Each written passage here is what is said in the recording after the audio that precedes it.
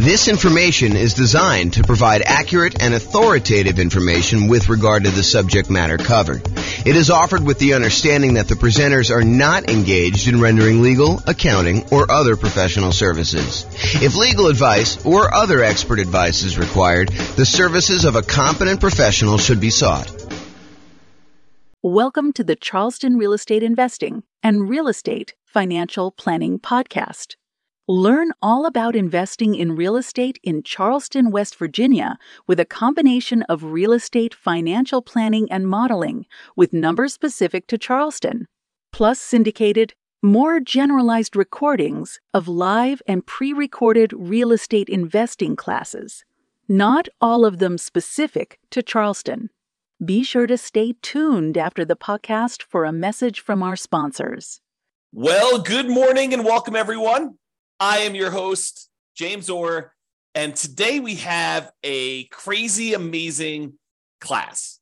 I've been doing some updating on the world's greatest real estate deal analysis spreadsheet, and I am finally ready to release it to you and to give you access. And so after this class, I will go ahead and post up the newest version. I'll email out everybody who's on the list to get updates about the spreadsheet, which is why we require you register in order to get the spreadsheet so that you can get updates in case there's errors and any updates on how to use it and things like that. So we're going to go over the brand new spreadsheet, some of the new things that we've got here, and I think you're going to love it. What's crazy to me is just how wrong I'm going to go out on a limb and say every other spreadsheet is, because no one does this right. I don't know why people don't do this right, but if you're not taking into account reserves when you analyze deals, you're doing it wrong, because you need to have reserves in order to invest in property. So if you're not taking reserves into account in like what your overall return on investment is, then that's not correct. You're basically lying. You're saying that your return on your deal is higher than it really is, because you would not be able to make that investment unless you had those reserves. But I digress. And if you're not taking into account, if you happen to be in a market where you have negative cash flow, if you're not taking into account that cumulative negative cash flow that you probably need to set aside for doing this, that is probably also incorrect. I'm less willing to go out on a limb for that one, because I could see a case where you're like, I'm just going to pay for it out of what? Reserves? So yeah, maybe, I guess, but I don't know. I think you need to set aside your cumulative negative cash flow. It is a much more conservative investment if you do it that way. So the new spreadsheet takes that into account. Plus, what I don't also see other people doing in their spreadsheets, I don't see them actually showing you like your returns on equity, and specifically your return on your true net equity, the equity you would actually be able to pull out if you were, going to go sell that property or refinance it, or or do a 1031 exchange, which is really selling, just kind of deferring the taxes. Like all those calculations that you're doing, if you're not looking at return on equity, I mean, after the first year, what does return on investment even mean? Because does it matter that 15 years ago you bought the property with $5,000? Don't you really want to know what your return is today on the amount of equity you have in the deal, that if you were to sell it, what you need to beat if you were going to go invest in something else? And then what the cost is to access that equity? I mean, it blows my mind. And then, of course, some of the return quadrant things, breaking out the component parts of the return, your cash flow, your appreciation, your debt pay down, your cash flow from depreciation, which is your tax benefits. And then because you do need to set aside those reserves, we really should take into account the return you earn on those reserves, whether you're sticking in the savings account at 1% or you're sticking it in something else and getting, 6, 7, 8, 9%, whatever you're getting there. Okay. So brand new spreadsheet, updated. I think you're going to love it. So a couple things here. So first of all, you can come in here and just type in whatever address you're doing here. So, type in the address of the property. That will just kind of do it. It's only used for you. It's just for you to remember what you did. Another note here. Always start with a copy of your spreadsheet. Don't use the real one, because you're going to make modifications to this and some things are going to get messed up. You're going to forget that you did an adjustment in the overrides tab, and you're going to forget that you did that. So you want to go and start with a fresh copy every time, and then go back to the original when you do that. So Or if you have a template, if you're like, hey, look, I know my taxes are always going to be, 1%. So go ahead and put 1% in there and then save that as your template. And then always go back to the template that you've modified to kind of do it. Okay. That being said, that way you don't make any mistakes. All right. So put the address in here. You're going to put the ARV. I'm going to do a whole series on deal analysis. So I'm not going to go and actually analyze a deal and walk you through the deal analysis. We will do a lot of classes on those. I'm going to do a class on how to analyze 20% down, 25% down, all cash, lease option, creative financing, nomad, house hacking, BRRRR strategy. We'll do all of this type of deal analysis so that you understand how to analyze every single deal. And then, provided I can get to it, I do plan on allowing kind of a explanation for every city. So basically, any deal you have for any of the kind of modeling analysis that we've done for every city, you will be able to go and I will walk you through the deal analysis for every type of deal that we model in every city using that city's specific numbers and basically showing you the charts for the deal analysis spreadsheet. It won't actually be the spreadsheet. It'll be like my version of the spreadsheet on a website. So that is coming. Knock on wood that I have enough time to go do it, but it is coming. That's what the plan is right now. It's always been the plan. I mean, that's why we built it this way.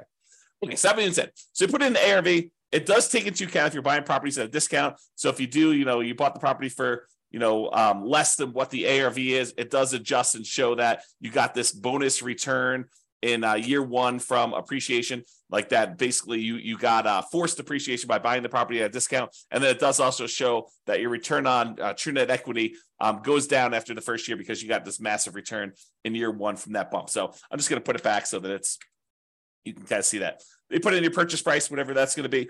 You put in seller concessions, whatever you negotiate with the seller to get them to contribute towards your closing costs, you can do that. That counts as a credit towards you. And then your down payment amount, put in 20% down or 5% down or 25% down. In this case, we'll use 25.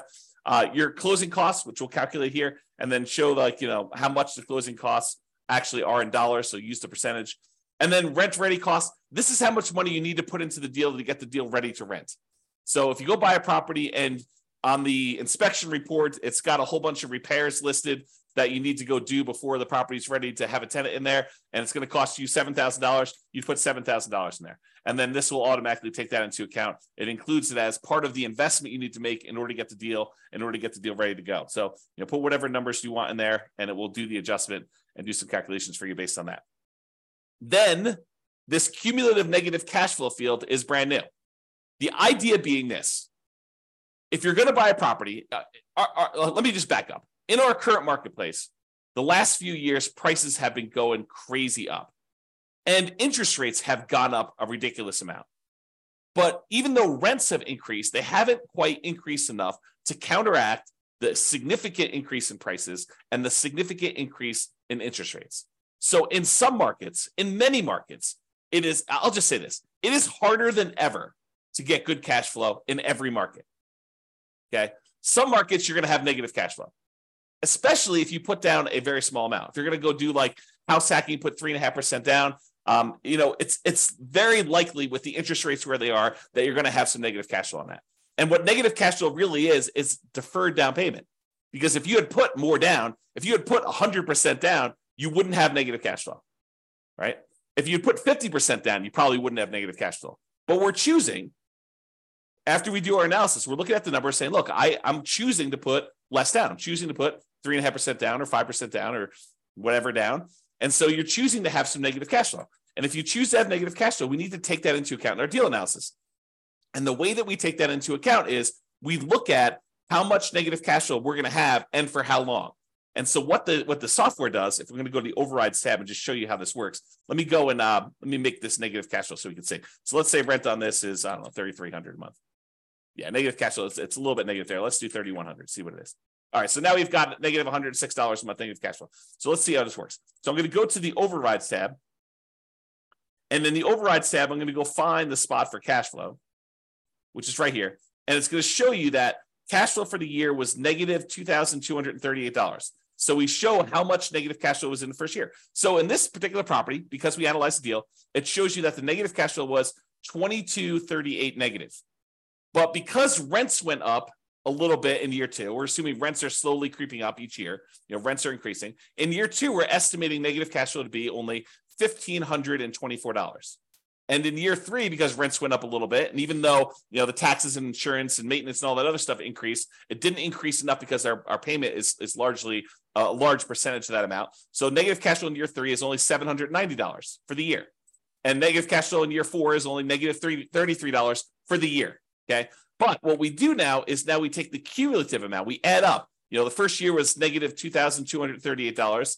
The second year was $1,524. So the total amount cumulative so far, the maximum amount we had to kind of eat in negative cash flow was negative $3,762, plus another $790 in negative cash flow, put you at $4,552, plus another $33 is $4,585. But since negative cash flow is all zero from then on out, we can look at that, and we can look at this chart and see this little visual shows you like all the way to the end.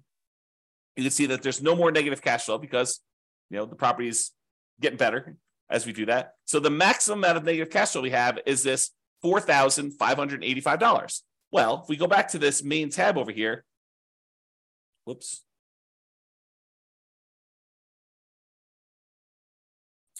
Looks like I got an error. I will fix that. There we go. So now it shows you the maximum amount of cumulative negative cash flow that you have on the property. And so it shows you how much you need to have set aside there. So now it says, look, you need this amount down, $110,000. You need this amount in closing costs, $4,840. You need this amount in order to make the property ready to rent. And we're going to need $4,585 set aside to get us through the entire estimated amount of negative cash flow we have in the property for the duration. And that's going to count all as how much we need in order to do the deal, the total amount we had to invest, which is now $119,425. So now whenever we do a calculation for return on investment, how much we had to put into the deal, we do it based on everything, the total down payment, the closing costs, the rent ready costs in order to make the property ready to go, and any cumulative negative cash flow over that entire time that we're likely to have negative cash flow on this property. So now the calculations for return on investment are correct. Before, they were not, okay? Now, mortgage amount does that calculation, put in your interest rates, loan term, you put in how long it is, private mortgage insurance, in this case, we're putting 25% down, so we don't have any private mortgage insurance, but if you did, you're putting 15% down, you put that in here. At what point do we drop the PMI off? So it'll calculate it only until you get to that point for loan to value, and then it'll drop it off. How much rent you're getting on the property. Vacancy, property taxes, calculates those. Insurance, HOA, utilities, put all that in there. Maintenance on the property, setting that aside. If you're going to go calculate a different dollar amount for capital expenses, you could set that aside here. Use the capital expenses spreadsheet that we have, totally separate spreadsheet for calculating how much you need in CapEx in order to do that. How much you're paying in property management, if you're doing that at all, unless you're doing it yourself. Land value and the type of property. So land value is going to use to calculate your depreciation. The type of property for commercial or residential, either do a C or an R, and it does the adjustment for you there. And then estimate your effective income tax rate so that we can calculate what benefit you're going to get from that depreciation. And then we'll be able to do that calculation correctly. Okay, so you do all that, and then we've got these 9 kind of key areas to look at to determine the deal. And they are in somewhat order of importance or order of timing. It's sort of a combination of order of importance and order of timing. So the first one we got up here is your monthly cash flow in the first year. So you can see, because we dropped the rent on this property in order to show the negative cash flow, we've got negative $186 a month in cash flow. So this is a property that has negative cash flow, but we're setting aside all that negative cash flow so that we don't have to stress about it. That's why it makes it more conservative. So we've got our reserves, plus we got this negative cash flow, okay? So we've got this monthly cash flow amount here, negative $186, but we're getting $227 from that depreciation benefit, the cash flow from depreciation, the tax benefits of owning that rental property. So we're getting money back either monthly or with every paycheck. We're not paying in to the tax system because we know we're going to get a certain amount of money back, or at the end of the year, we're going to get a big chunk back to offset this whole thing. Okay, you look at it either way, but really you're saving that amount of money in taxes, so you're not having to do it. So in this particular case, because you have negative $186 in cash flow, but positive $227 in cash flow from depreciation, your total true cash flow, when we add those two together, is still positive. So this particular property has a positive cash flow, a positive true cash flow, I should say, of $40 a month. So it's not technically negative when you take into account the tax benefits you're getting on the property and the regular cash flow. Now, if you had your normal cash flow and it was $3,600 and you're getting $200 a month of cash flow plus $227, it adds up both of them and shows you your total true cash flow is $428 a month. Okay, but in this case, we'll just kind of keep it back at this negative number so I can show you how this works. Okay, so you can look at that at a glance and see what your regular cash flow is plus your cash flow from depreciation is. You see those separately, and it sums them up for you and shows you that it's now $40 between the both of them. And that's like one of the most important things I think most people are looking at is their cash flow on their property. The next most important thing I think a lot of people are looking at is going to be like their return on investment numbers. Okay, so we want to know what your return is in year one in dollars. So it shows you $13,200 from appreciation. That's where we're estimating the property value to go up. We've got this negative $2,238 in cash flow. That's the little green bar, and it's negative because we have that $3,100 a month in rent. And then we've got this debt pay down. We're paying down $3,434 on the loan, plus we're getting $2,720 from cash flow from depreciation. So you add all of those up, and you can see that the overall return in dollars in year one from holding this investment is $17,116. So it shows you how much you made in dollars on your investment. Now you're like, okay, that's interesting. So I could see the dollars, but I want to know like what the return is on how much I had to invest in the deal. So we'd have the $17,116. If we divide that by our total invested, this $119,425, which includes the down payment, your closing costs, any rent-ready costs, and that cumulative negative cash flow, now we can see that it's 14.33%. Because over here, it shows you your return on investment in year one for that thing. So it shows you what percentage each of these component is. So you're getting negative 1.87% on cash flow. You're getting 11.05% on appreciation. You're getting 2.88% from debt pay down and 2.28% from cash flow from depreciation, your tax benefits. You add all those up, it's 1433.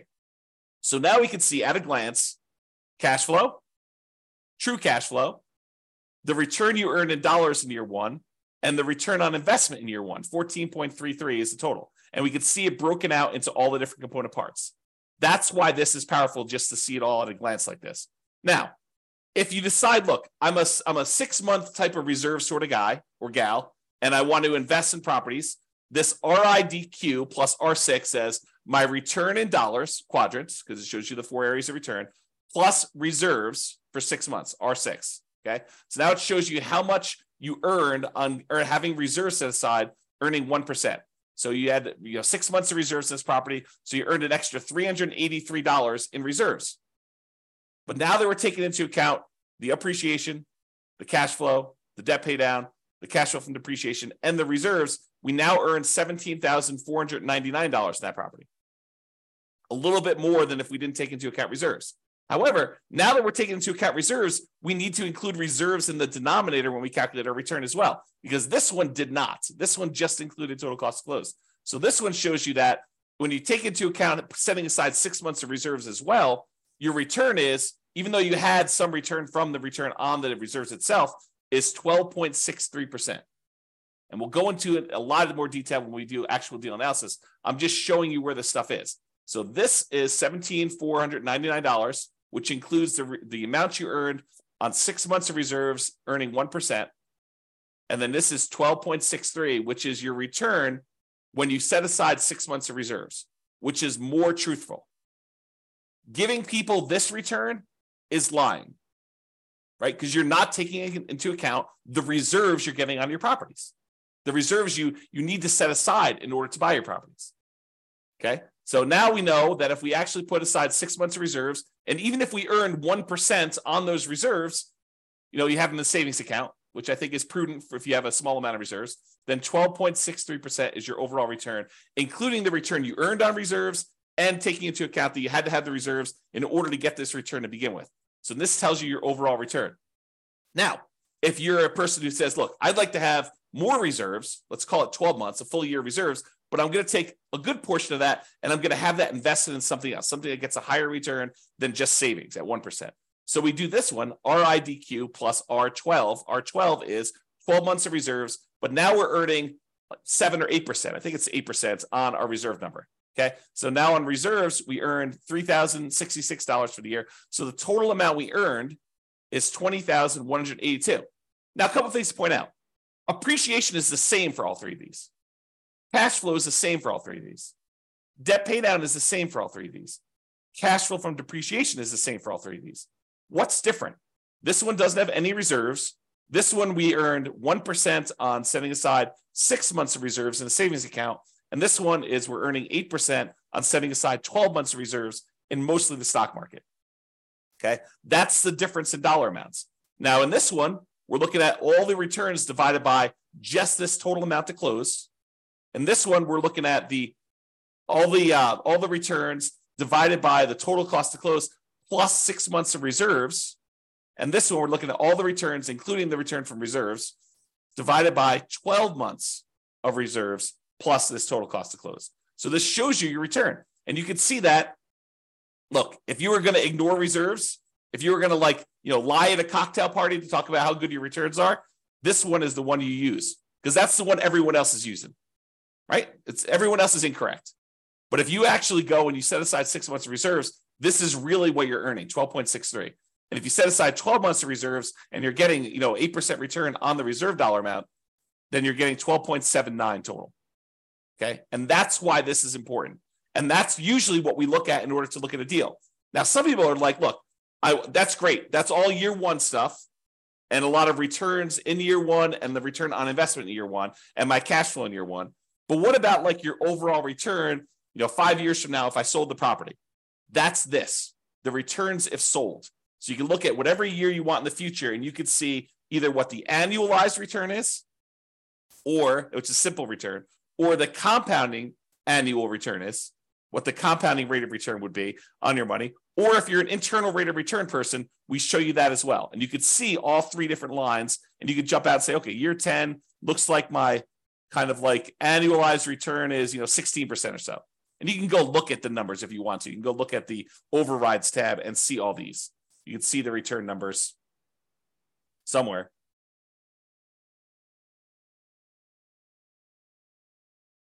There you go. Here's the returns. Before and after taxes. So you can go look at those if you want to. Okay? Or just kind of estimate it from the chart. You can see how it's doing, right? So this is if you wanted to look at those different returns. You want to see the internal rate of return? That's in year 15. That's probably around 11%. So you get 11% annualized internal rate of return by buying this property. If you sold it and you paid all the expenses of sale, it does take into account the expenses of a sale. And you can adjust what those are in overrides. Okay, so you can adjust what your expenses of sale are and have it be. And in some cases, you may want to say, hey, look, my costs of sale are different at different periods of my life because my tax rate's different, or I'm a real estate agent, so I want to have a real estate commission here. But if I go beyond this point, I'm turning my license, and so I don't have that anymore. You can do all that because we have the ability to override in any year, almost any number. That's what's amazing about the overrides. Okay, so shows you returns if sold. Then you're like, hey, look, James, I know you're doing like the saying cash on cash return on investment. I get it, but I'm a cap rate person. I like cap rate. Okay, fine. Here's your cap rate numbers. Cap rate for the first 5 years shows you right on the homepage in the middle, right front and center. Now it shows you your cash on cash number, and then it shows you your cap rate. Cap rate is your return if you own the property free and clear, if you didn't have a mortgage on it. It shows you what your return is, your cash return, cash flow return, if you did not have a mortgage on the property. Okay. If we had whatever this is, 3,600 here, you can see the cash on cash return shows positive now. And you can see how it changes over time. Okay, put it back to 3,100 just so we can see them. All right. Now, once you get past year one, does it matter that you put $14 into the deal? No, now we're really concerned about, what is the return I'm earning on the equity I have in the deal? Because what we want to say is, look, I have this property, and what if I took the money I have in the deal and I wanted to go take that and invest somewhere else? Could I go take that money and invest somewhere else? And if so, what am I currently earning on that money that I would walk away with that I could go invest in somewhere else? That way I can compare it to what I would invest in. If I'm going to take this equity out of my deal and get 11% return, well, what am I earning on that amount of money in the deal right now? What is the return I'm earning on that money that I would walk away with? Because that's what I need to compare it to, so that if I took the money and invested in somewhere else, I could compare those appropriately. And so now what we're looking at is your return on equity. And specifically, not just the return on equity, which I think is wrong, right? Like, I like the idea of someone, okay, look, if you're not going to look at return on equity at all, that's like one level of wrong. If you say, look, I understand what you're saying, and I really should be looking at my return on how much equity I have, that's a step in the right direction. But it's still not right. And I still see people doing this. I still see people doing, like, looking at the return on equity like that's a real number. It's not a real number because you don't really have that equity. In order to access that equity, you got to do something. You got to either refinance the property or you got to sell it. I mean, that's how you get equity. So you need to take into account, what does it cost me to get at that equity? If you're not taking that into account, then you're fooling yourself, because that's not a real number. And I'll show you here in a second that that's not a real number. It's a significant cost to get at this equity. Okay. So this shows you, though, the return you're earning on that true net equity. Your true net equity is your equity after you subtract out closing costs, real estate commissions, capital gains taxes, and depreciation recapture tax. All the expenses you have of selling a property and getting out of the deal. That's what true net equity is. So this shows you now your returns on these 4 different areas, plus your return on your total return. So the green line, everything matches. Green is always cash flow. Your green line is going to be your cash flow return. Starts off negative in this case and kind of grows up here, so that, your return on equity over time eventually is, pushing 4% or so. Okay. That's sort of like your cap rate over time. It approaches cap rate, right? Debt pay down return starts up here, kind of drops down, it kind of continues on, drops down a little bit. Appreciation return shows you what that looks like over time. And then your cash flow from depreciation number looks like that is. When you sum all of them up, it's this dotted line. So right now, when we first got the deal in year 1, it looks like your overall return on true net equity is just below 20%, probably 19.12 looks like. And then your return as you get to year 10 or so, I don't know, it's probably in this ballpark of whatever that is, 15%. So your return on true net equity is 15% there. So you can see how this changes over time. And of course, if you want to go look at the overrides, you can look at your return on true net equity right here, return on true net equity quadrants. So it shows you each year's numbers and breaks them down for you. So you want to go look at year 16? Okay, year 16, you're getting 6.25% from appreciation, 3.35 from cash flow, 2.92 from debt paydown, and 0.83 from cash flow from depreciation, for a total return on true net equity of 13.35. Okay? All right, so you can see the true net equity numbers and how that works out over time. Typically, your return on true net equity drops off. On a finance property, it tends to decline over time. Okay? Now, as I told you before, these are like in order of what I think are probably like most important or over time. So when you're buying a property, you're tending to look at these, maybe these. This becomes less important when you're initially buying. Some people might glance at it, but this is more like hey, how does my property perform over time as I look at this? And that's why it's there. Now, annual key metrics. Some people they're like, hey, look, I really want to know what my gross potential income on a property is. I really want to know what my gross operating income is on a property. I really want to know what my operating expenses are, or my NOI, my net operating income. Okay, fine. Here they are, right here for year 1. If you want to see what they are for other times, that's all right here. So you can look at the overrides and see it at any different time. Here's your net operating income numbers going all the way across. Here's your operating expenses. Here's your gross operating income, your gross potential income. You can see all those for any year if you want to see it, and you can override them. One of the nice things about this spreadsheet, which I probably didn't mention, is this allows you to track your investment, not just when you buy, which is what most spreadsheets do, but you can go in here and using the overrides, you could say, well, I expected my cash flow to be this in year 1, but it ended up being this. And if you change your numbers in the overrides for what your cash flow actually was, or what your appreciation actually was, or what your CapEx was, or any of these numbers, it then updates the spreadsheet so that you could use this to track your performance over time, not just when you buy. All right. All right, so it shows you your annual key metrics if you want to look at those.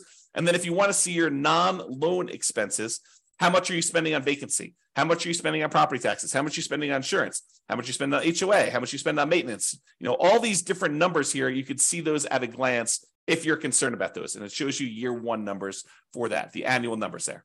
Okay. So those are sort of like, I don't know, what I would call less important metrics for most people. But if you want to see them, not only are they available in the chart, they're also available in overrides.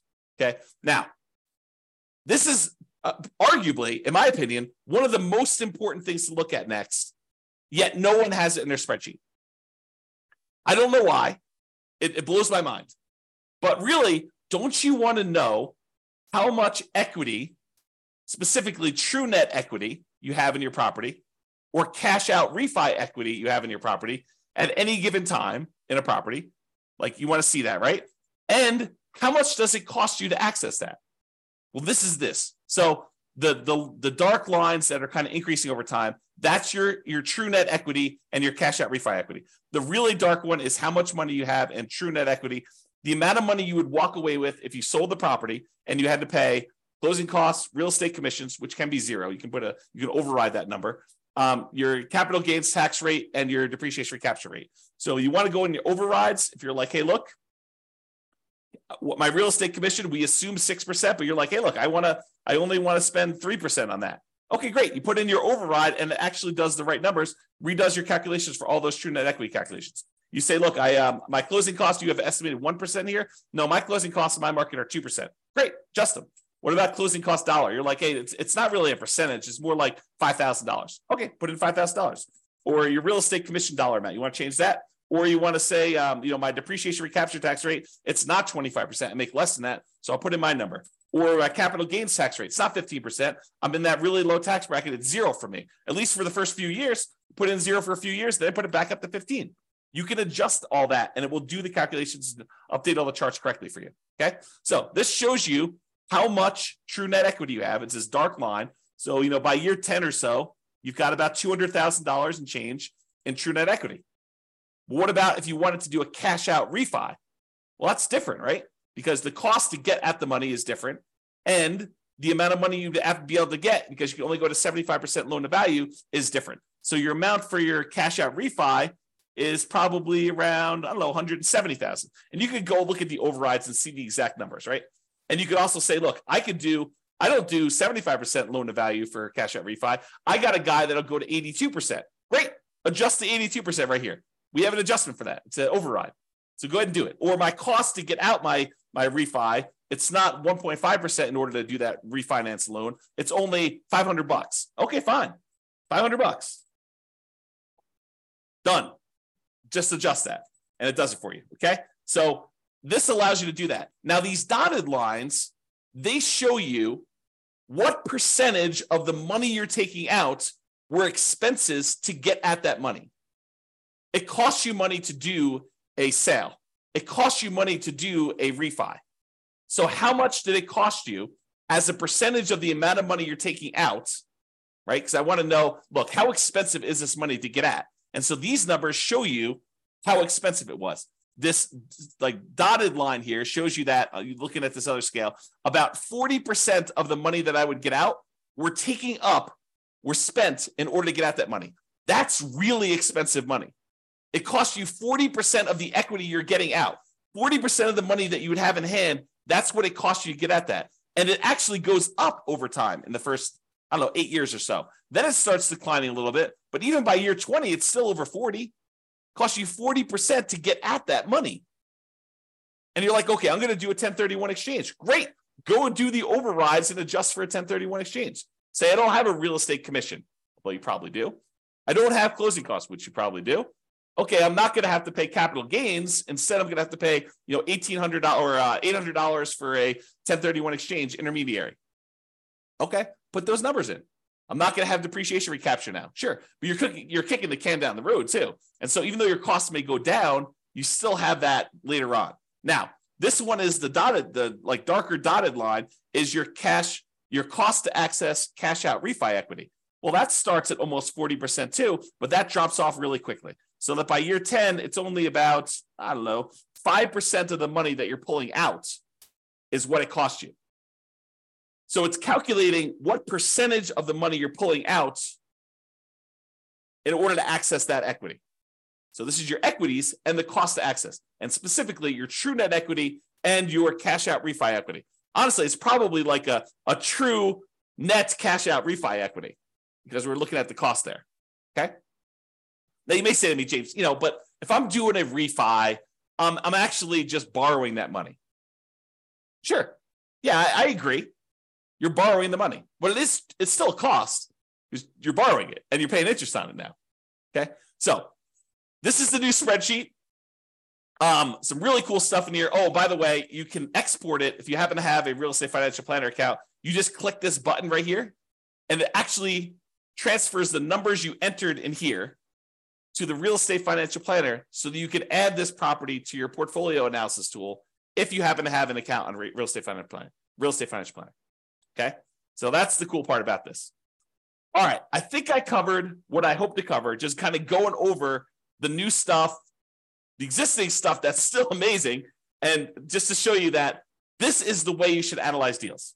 And we're going to go over examples. I'll go over how to analyze every type of deal using the spreadsheet. I'll show you all the other stuff. We already have a class on where do you get each one of these numbers from?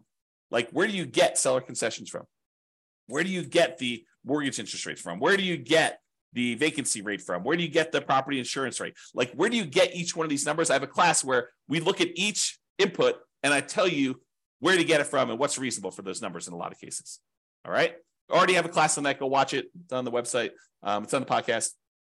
But now it's got these new adjustments here to kind of do this. One of the adjustments I made, by the way, is I've removed some color.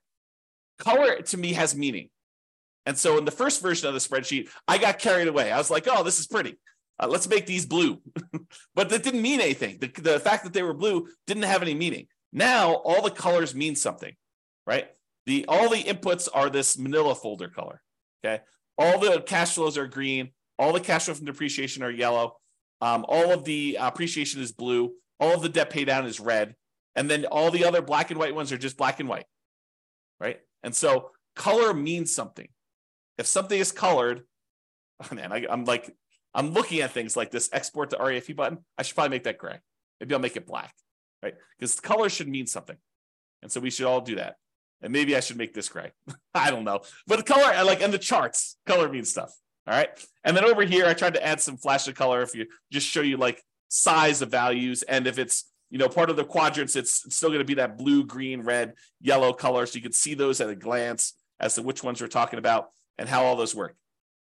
And because in the previous spreadsheet, I tried to compress it and do like years 1 through 5, then year 10, then year 15, year 20. But I realized that, because the spreadsheet was locked down to protect you from messing up formulas, that you couldn't access year 12 easily. So now it's all open, which means that it just goes wide, right? So now you can go and keep track of your deal for 40 years. You have access to all that. All right. That's all I got. I hope you enjoyed the new updated spreadsheet. I know I certainly do. I'm really excited to teach these classes. We're planning on doing, as of right now, subject to change, we're planning on doing one new deal analysis class per week.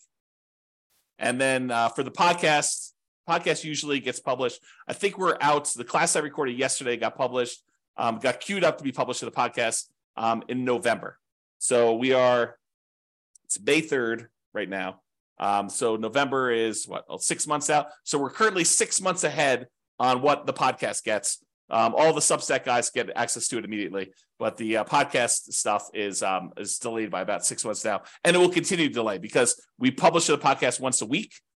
We do the classes daily. So every week of content that is live, the podcast guys, that's a month, approximately, 5 days, 5 weeks, somewhere around there.